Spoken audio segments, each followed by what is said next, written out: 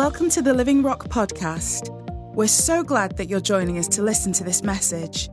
Whoever you are and wherever you're listening from, we trust that you'll be equipped, envisioned, and encouraged as you listen today.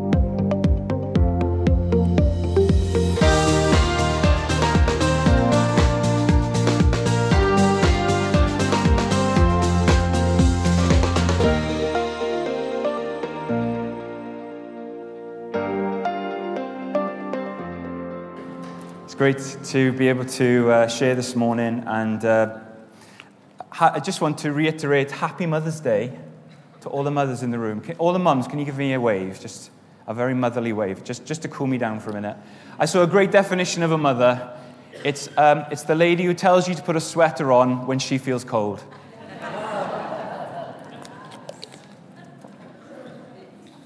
But what I'd like to share on this morning is, we'll put the slide up in a second, but I want to focus on a word that's really important to God, and it's honor. Honor is really important to God. It matters to Him. God is a God of honor. In the Godhead, between the Father, the Son, and the Holy Spirit, honor is expressed perfectly and wonderfully and beautifully, and God wants to see honor in our lives. He wants us to be people of honor, honorable men and women.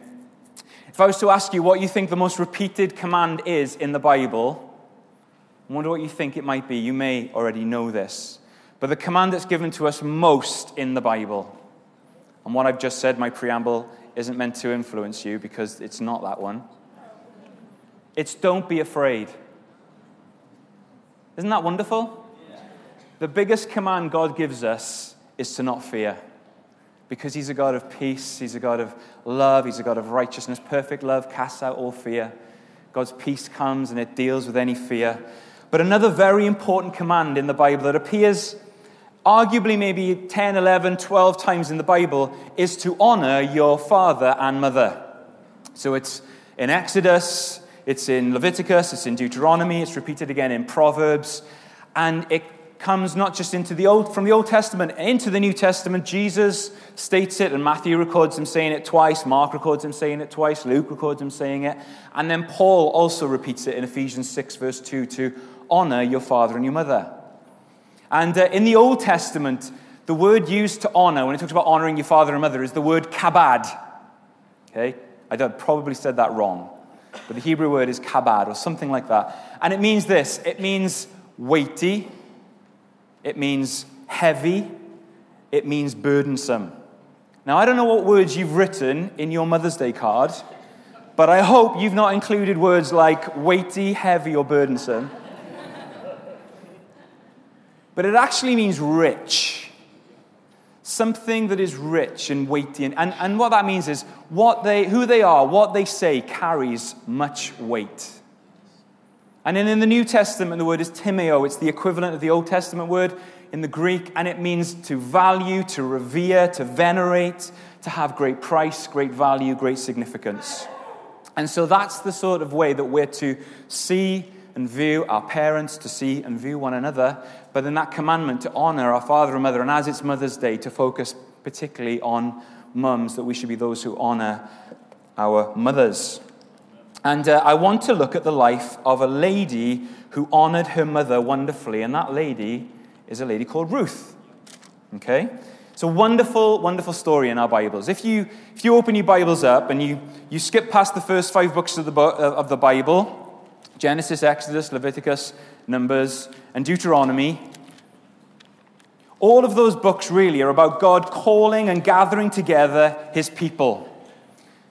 And then the book of Joshua essentially describes God's people moving out of Egyptian slavery. They've got their identity, they're following God, they've received the law, they've received the covenants, and God wants to establish them as His people in a land of blessing. It's the word that Cindy brought this morning. It was to be a land flowing with milk and honey. And that didn't mean it had milky waterfalls and honey-like springs. It just meant that it was rich and it was pleasant and it was green and cattle could feed there and bees could buzz there and make their honey and cows could flourish and make wonderful milk and brilliant beef burgers. And God was bringing them into a place of blessing. And the book of Joshua is a description of God taking His people across the Jordan and into the promised land. And everything's going pretty well. and then you get to the book of Judges. And as you continue to read through the book of Judges, things are going pretty badly. And there's this downward spiral into sin, into crimes that are obscene, into immorality. They're moving away from God's will and God's desire and what God wants for them and God's best. It says this on a number of occasions in the book of Judges. There was no king in the land, and everyone did what was right in their own eyes. Sounds familiar? I get to do what I want to do. If I think it's okay, then you've got to allow me to do what I think is right. And what happens in that? Well, just read the book of Judges. It gets very, very dark, very, very quickly. And by the time you get to the end of the book of Judges, you're like, I'm depressed now. Started off so well, so much potential, and then this huge anticlimax. And there's some stuff in there I don't want to read again because it's so dark and so sinister and so immoral and wrong. And much of that takes place around a town called Bethlehem. Does that sound familiar? But the end of the book of Judges finishes in a few stories in and around Benjamin and Bethlehem, and has an issue with a particular tribe called the Benjaminites, who were a tribe that lived near to Bethlehem. And then you turn desperate for some light relief to the book of Ruth, and boy, do you get it. Yeah. If you finish Judges with, then you read the first chapter of Ruth and you're like, oh. And then the second chapter, you're like, oh. And the third chapter, oh. And then the fourth chapter, oh. And instead of a downward spiral, you see an upward trajectory. The way that God's called us to live, glory to glory. History not repeating itself, making the same mistakes over and over again, but going from glory to glory. And that's how Ruth is written and structured. And it's a wonderful book. And it tells us that this story takes place in the days when the judges ruled in Israel. In a time of great darkness, great immorality, great unfaithfulness, great dishonor, comes the story of this wonderful Moabite lady who is full of faithfulness, full of graciousness, and full of honor. And so we're going to listen to the story. Does anybody like audiobooks? Anybody like me, a really lazy reader? If you send me an email more than 3 lines long, I'm going to start glazing. I'm terrible. Unlike Christopher Alton, who is like, oh my word, that man can read an email and then some. But that's why I love working with him. Covers my back. But what I'd like us to do is listen to the story of Ruth rather than me read it. So it's 4 chapters. It's a short story. It's going to be played on the loudspeakers using the New Living Translation dramatized version, okay? So get ready for some American accents. All right, they weren't American. No, Ruth was a Moabite. She was Welsh. And nothing. So we're going to listen to this. It's about 14 minutes long. And then there's 6 things I would just like us to consider together based out of this wonderful story. So, Adam, are you ready to press play? Are you okay? You can follow it in your New Living Translation or just listen. Thank you. The Book of Ruth, Chapter 1. In the days when the judges ruled in Israel, a man from Bethlehem in Judah left the country because of a severe famine. He took his wife and 2 sons and went to live in the country of Moab. The man's name was Elimelech, and his wife was Naomi. Their 2 sons were Mahlon and Chilion. They were Ephrathites from Bethlehem in the land of Judah. During their stay in Moab, Elimelech died, and Naomi was left with her 2 sons. The 2 sons married Moabite women. One married a woman named Orpah, and the other a woman named Ruth. But about 10 years later, both Mahlon and Chilion died. This left Naomi alone, without her husband or sons. Then Naomi heard in Moab that the Lord had blessed his people in Judah by giving them good crops again. So Naomi and her daughters-in-law got ready to leave Moab to return to her homeland. With her 2 daughters-in-law, she set out from the place where she had been living, and they took the road that would lead them back to Judah. But on the way, Naomi said to her 2 daughters-in-law, "Go back to your mother's homes instead of coming with me. And may the Lord reward you for your kindness to your husbands and to me. May the Lord bless you with the security of another marriage." Then she kissed them goodbye, and they all broke down and wept. No, they said. we want to go with you to your people. But Naomi replied, Why should you go on with me? Can I still give birth to other sons who would grow up to be your husbands? No, my daughters, return to your parents' homes, for I am too old to marry again. And even if it were possible and I were to get married tonight and bear sons, then what? Would you wait for them to grow up and refuse to marry someone else? No, of course not, my daughters. Things are far more bitter for me than for you, because the Lord himself has caused me to suffer. And again they wept together. And Orpah kissed her mother-in-law goodbye. But Ruth insisted on staying with Naomi. See, Naomi said to her, your sister-in-law has gone back to her people and to her gods. You should do the same. But Ruth replied, Don't ask me to leave you and turn back. I will go wherever you go and live wherever you live.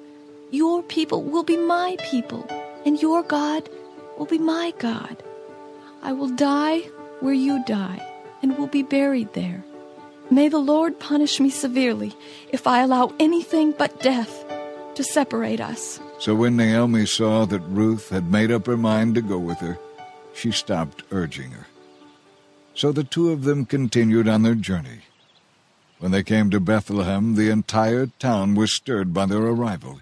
Is it really Naomi? The women asked. Don't call me Naomi. She told them. Instead, call me Mara. For the Almighty has made life very bitter for me. I went away full, but the Lord has brought me home empty. Why should you call me Naomi when the Lord has caused me to suffer, and the Almighty has sent such tragedy? So Naomi returned from Moab, accompanied by her daughter-in-law Ruth, the young Moabite woman. They arrived in Bethlehem at the beginning of the barley harvest. Chapter 2. Now there was a wealthy and influential man in Bethlehem named Boaz, who was a relative of Naomi's husband, Elimelech. One day Ruth said to Naomi, Let me go out into the fields to gather leftover grain behind anyone who will let me do it. And Naomi said, All right, my daughter. Go ahead. So Ruth went out to gather grain behind the harvesters. And as it happened, she found herself working in a field that belonged to Boaz, the relative of her father-in-law Elimelech. While she was there, Boaz arrived from Bethlehem and greeted the harvesters. The Lord be with you, he said. The Lord bless you, the harvesters replied. Then Boaz asked his foreman, Who is that girl over there? And the foreman replied, She is the young woman from Moab who came back with Naomi. She asked me this morning if she could gather grain behind the harvesters. She's been hard at work ever since, except for a few minutes' rest over there in the shelter. Boaz went over and said to Ruth, Listen, my daughter. Stay right here with us when you gather grain. Don't go to any other fields.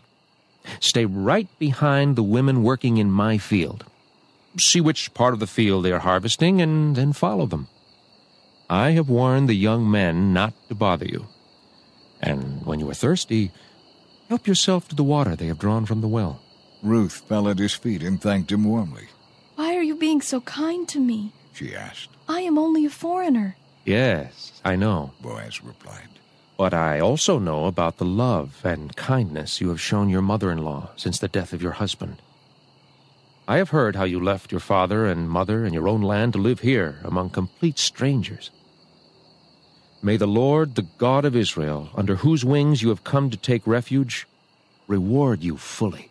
I hope I continue to please you, sir, she replied. You have comforted me by speaking so kindly to me, even though I am not as worthy as your workers. At lunchtime, Boaz called to her, Come over here and help yourself to some of our food. You can dip your bread in the wine if you like. So she sat with his harvesters, and Boaz gave her food, more than she could eat. When Ruth went back to work again, Boaz ordered his young men, Let her gather grain right among the sheaves without stopping her, and pull out some heads of barley from the bundles and drop them on purpose for her. Let her pick them up, and don't give her a hard time. So Ruth gathered barley there all day. And when she beat out the grain that evening, it came to about half a bushel. She carried it back into town and showed it to her mother-in-law. Ruth also gave her the food that was left over from her lunch.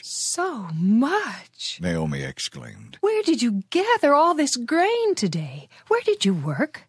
May the Lord bless the one who helped you. So Ruth told her mother-in-law about the man in whose field she had worked, and she said, The man I worked with today is named Boaz. May the Lord bless him. Naomi told her daughter-in-law. He is showing his kindness to us, as well as to your dead husband. That man is one of our closest relatives, one of our family redeemers. Then Ruth said, What's more, Boaz even told me to come back and stay with his harvesters until the entire harvest is completed. This is wonderful, Naomi exclaimed. Do as he said. Stay with his workers right through the whole harvest. You will be safe there, unlike in other fields. So Ruth worked alongside the women in Boaz's fields and gathered grain with him until the end of the barley harvest. Then she worked with him through the wheat harvest too. But all the while she lived with her mother-in-law. Chapter 3. One day Naomi said to Ruth, My daughter, it's time that I found a permanent home for you, so that you will be provided for. Boaz is a close relative of ours, and he's been very kind by letting you gather grain with his workers. Tonight, he will be winnowing barley at the threshing floor. Now do as I tell you. Take a bath and put on perfume and dress in your nicest clothes. Then go to the threshing floor, but don't let Boaz see you until he has finished his meal. Be sure to notice where he lies down. Then go and uncover his feet and lie down there. He will tell you what to do. I will do everything you say. Ruth replied. So she went down to the threshing floor that night and followed the instructions of her mother-in-law. After Boaz had finished his meal and was in good spirits, he lay down beside the heap of grain and went to sleep. Then Ruth came quietly, uncovered his feet, and laid down. Around midnight, Boaz suddenly woke up and turned over. He was surprised to find a woman lying at his feet. Who are you? He demanded. I am your servant Ruth. She replied. Spread the corner of your covering over me, for you are my family redeemer. The Lord bless you, my daughter. Boaz exclaimed. You are showing more family loyalty now than ever by not running after a younger man, whether rich or poor. Now, don't worry about a thing, my daughter. I will do what is necessary, for everyone in town knows you are an honorable woman. But there is one problem. While it is true that I am one of your family redeemers, there is another man who is more closely related to you than I am. Stay here tonight, and in the morning I will talk to him. If he is willing to redeem you, then let him marry you.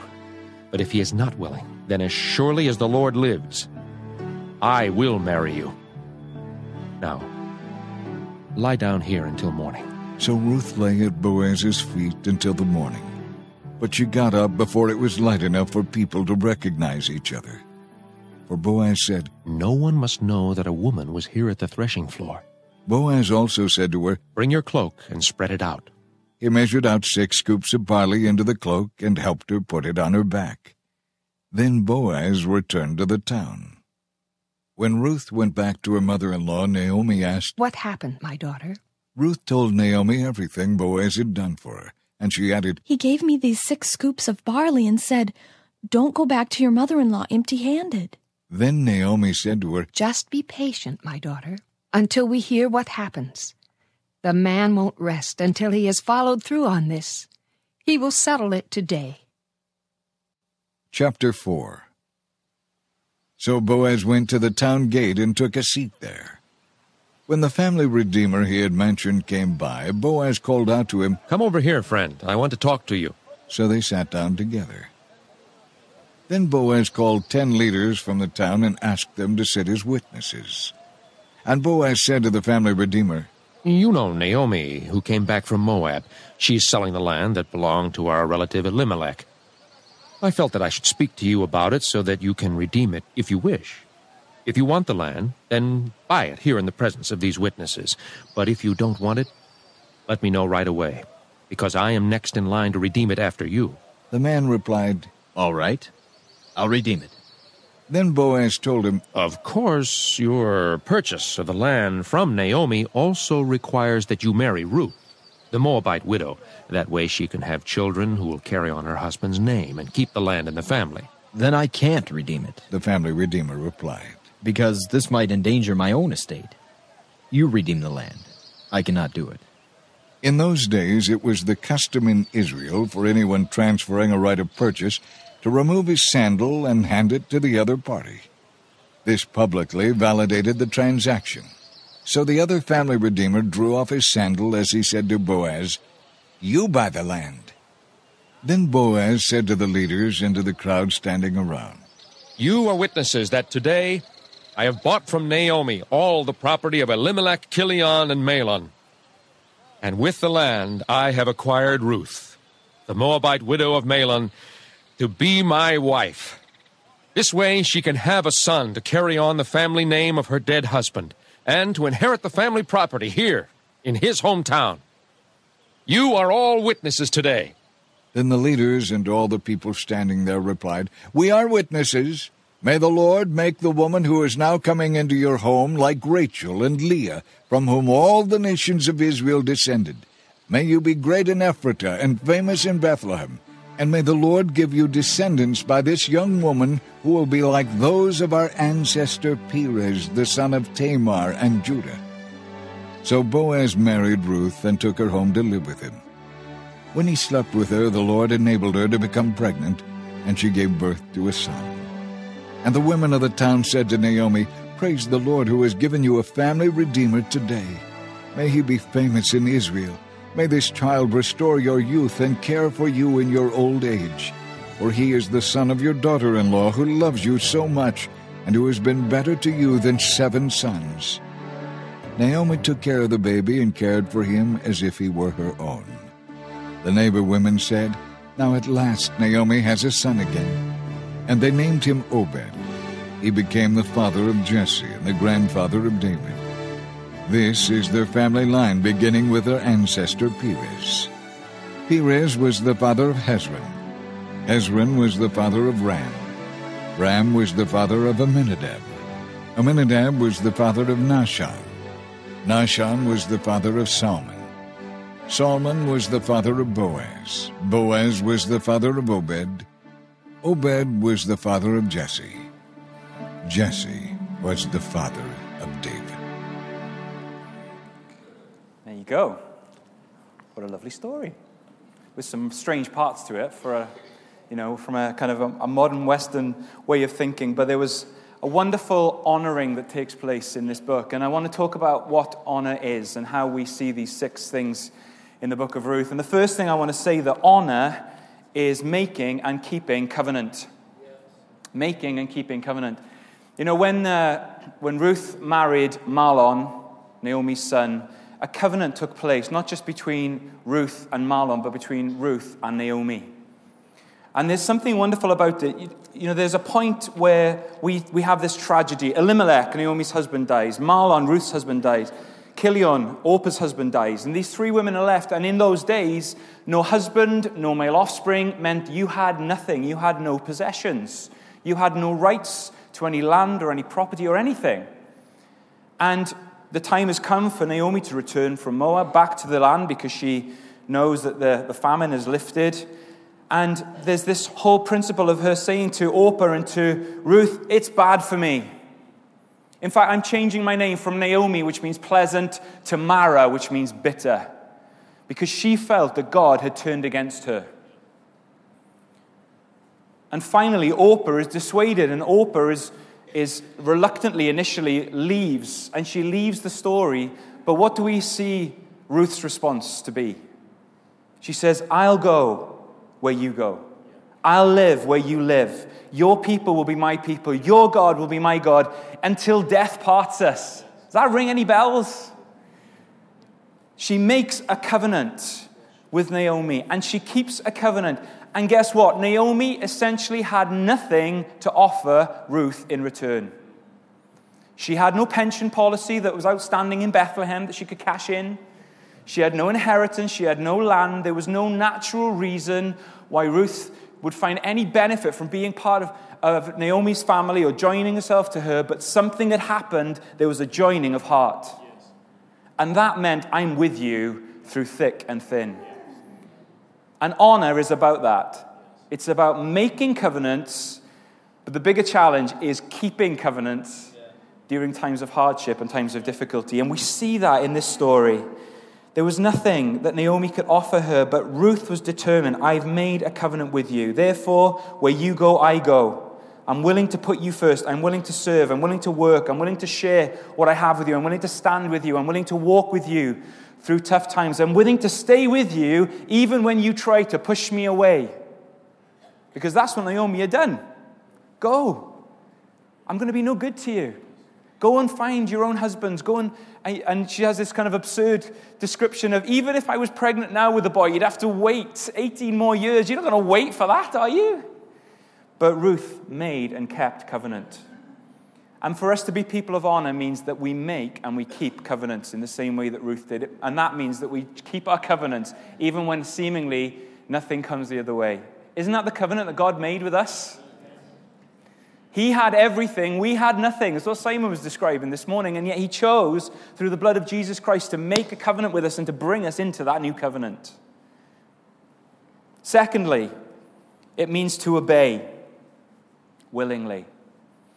I love the way then that Ruth is there to support, Ruth is there to care, but she still goes to Naomi and asks permission to do things. Even going to glean from the fields. Is it okay if I go? Is it okay if I go and glean from these fields? She reports back to Naomi regularly about everything that's been going on. And then you get to chapter 3, and Naomi really now tells Ruth what to do next. She's right, love, it's time you got married. This Boaz sounds like a keeper. I want you to take a bath, okay? I want you to put perfume on. I want you to put your finest clothes on. Okay, yeah, that makes sense. Then I want you to follow him around at the party. Watch him eating and drinking. Okay, it's getting a bit weird now. Sound like a stalker. And then when he finds somewhere to lie down, then I want you to go and lie at his feet. Okay. Has anybody done that in the dating scene ever? Hope not. And for a Moabite woman to listen to what Naomi is describing and how she essentially pursues and makes herself available to Boaz would have made no sense to Naomi as a Moabite, but made a lot of sense to Boaz and to Naomi as Israelites. And yet she was willing to obey, even though she probably didn't fully understand. Far too often we want to understand before we obey. But actually sometimes obedience leads to understanding. Same in the Word of God. God says to do something. I say, Lord, I don't fully understand that. He says, just do it. Jesus says, if you love me, you'll obey me.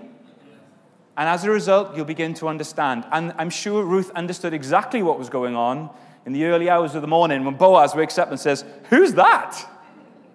My feet are surprisingly warm. And it's Ruth. And at that point, he essentially proposes to her. He understands what's happening. And she's the beginning of the promise and this new covenant that she's about to be brought into, which is a wonderful new covenant for her and her mother-in-law, is begun because of her obedience. And I say to you today, if you're not a Christian here, you've never asked Jesus to be your king, to be your Lord. He died for you. That's what we've heard about this morning. He loves you. He's alive. He rose again. He conquered sin. He conquered death. He's alive. That's what Easter celebrates in a couple of weeks' time. But he wants you to follow him. He wants you to know him. He wants you to obey him. And he loves you. And it's the best thing that you'll ever do.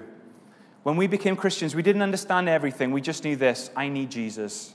I need to start to follow him and obey him. And guess what happens? As we do, he begins to reveal to us what this is all about. And he brings us into great blessing.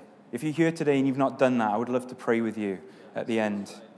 Love leads to obedience. And God says to us in the Bible, in Isaiah 29:13, in Matthew 15:18, Jesus repeats it. He says this, they honor me with their lips, but their hearts are far from me.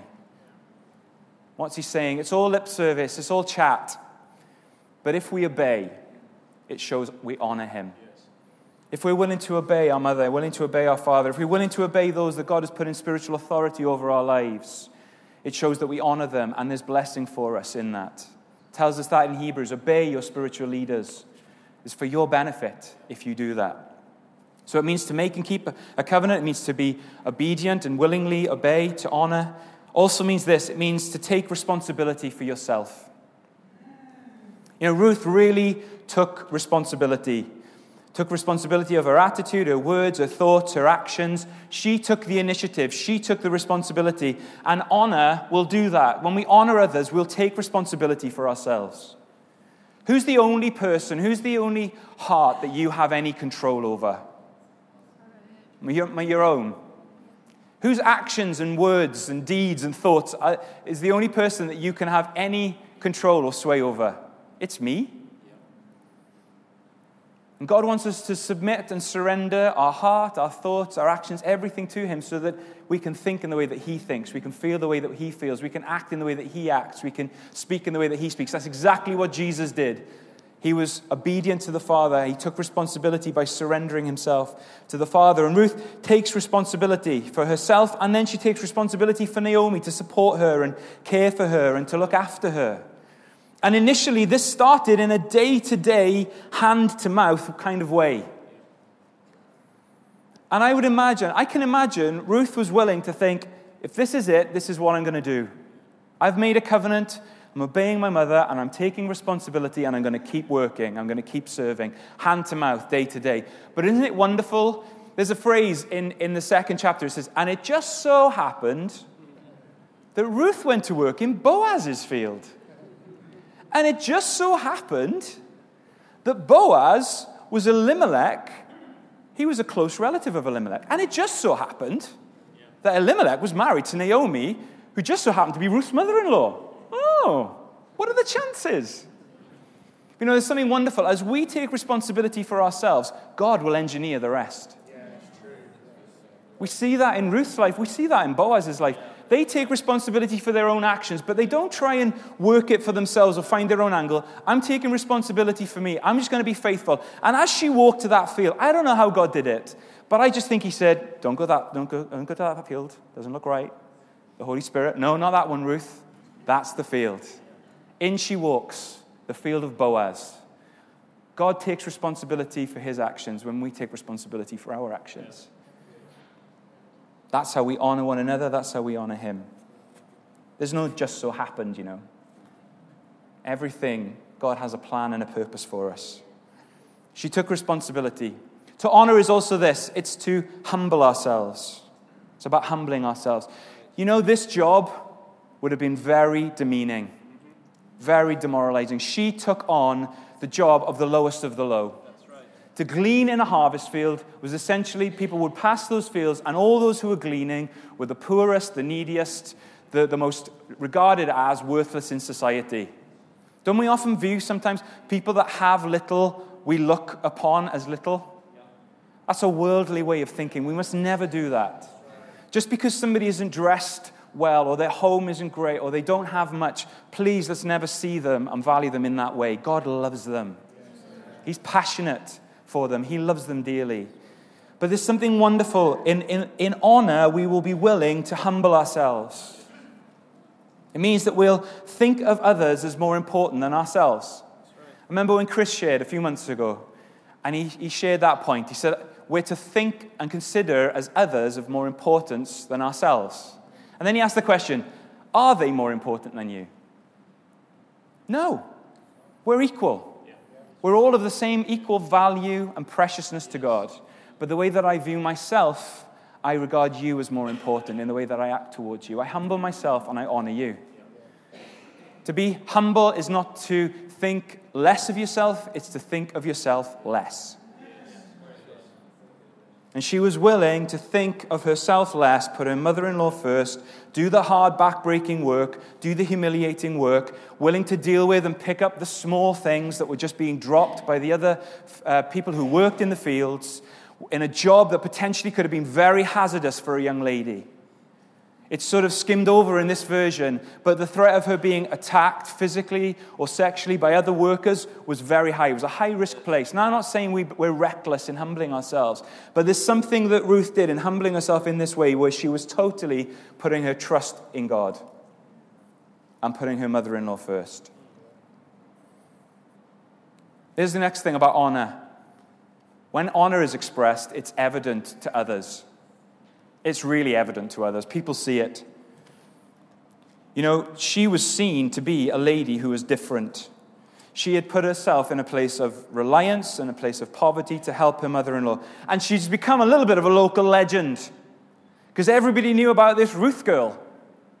So when Boaz turns up into the field and he asks his young men or the foreman, who's this lady, who's this woman who's working in the field? He says, that's that Moabite girl who left her family and came so that she could support and look after her mother-in-law, Naomi.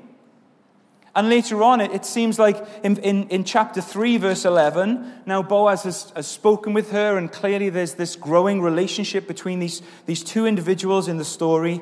And in chapter 3, verse 11, Boaz says this, "And now don't worry about a thing, my daughter. I will do what is necessary."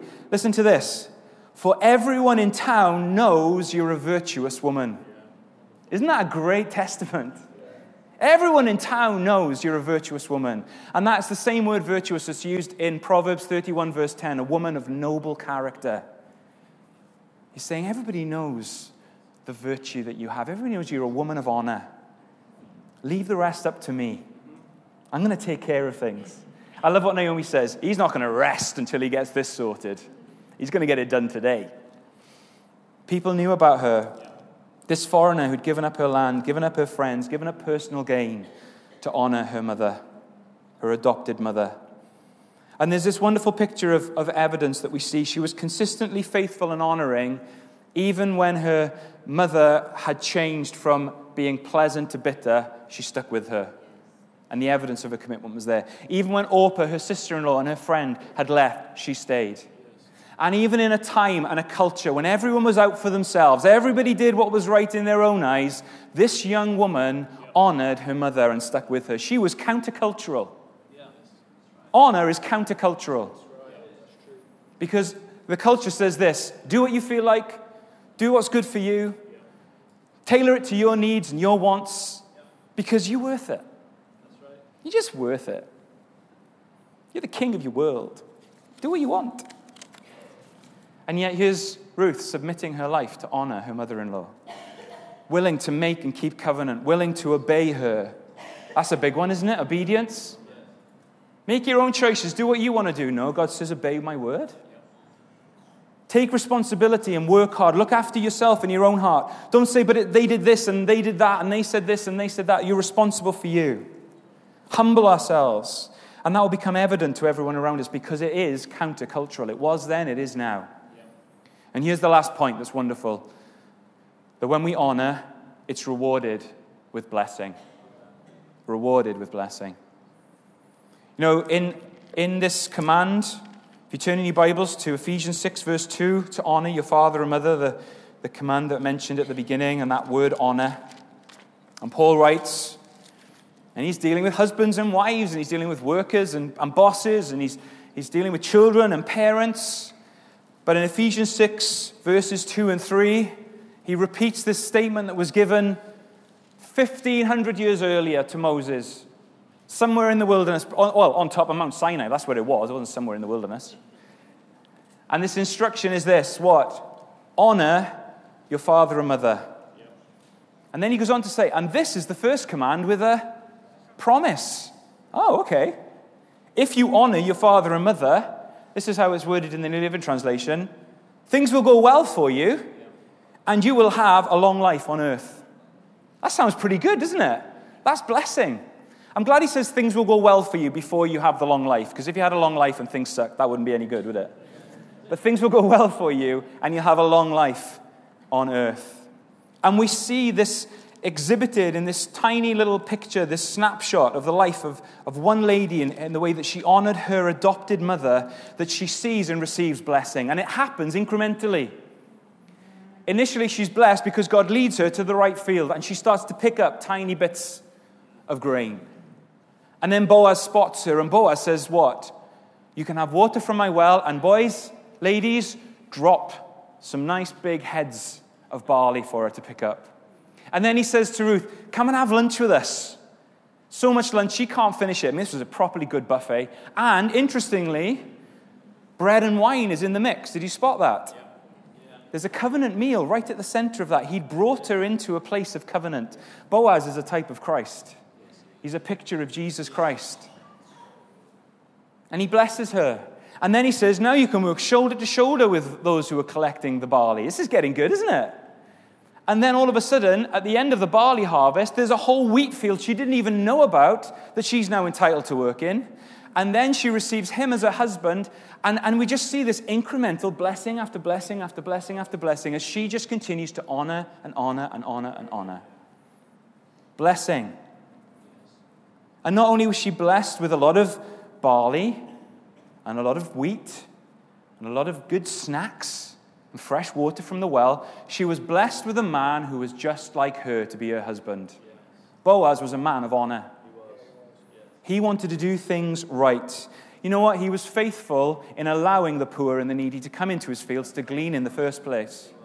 That was a provision of God in the word to those who were in need. He was a man of honor.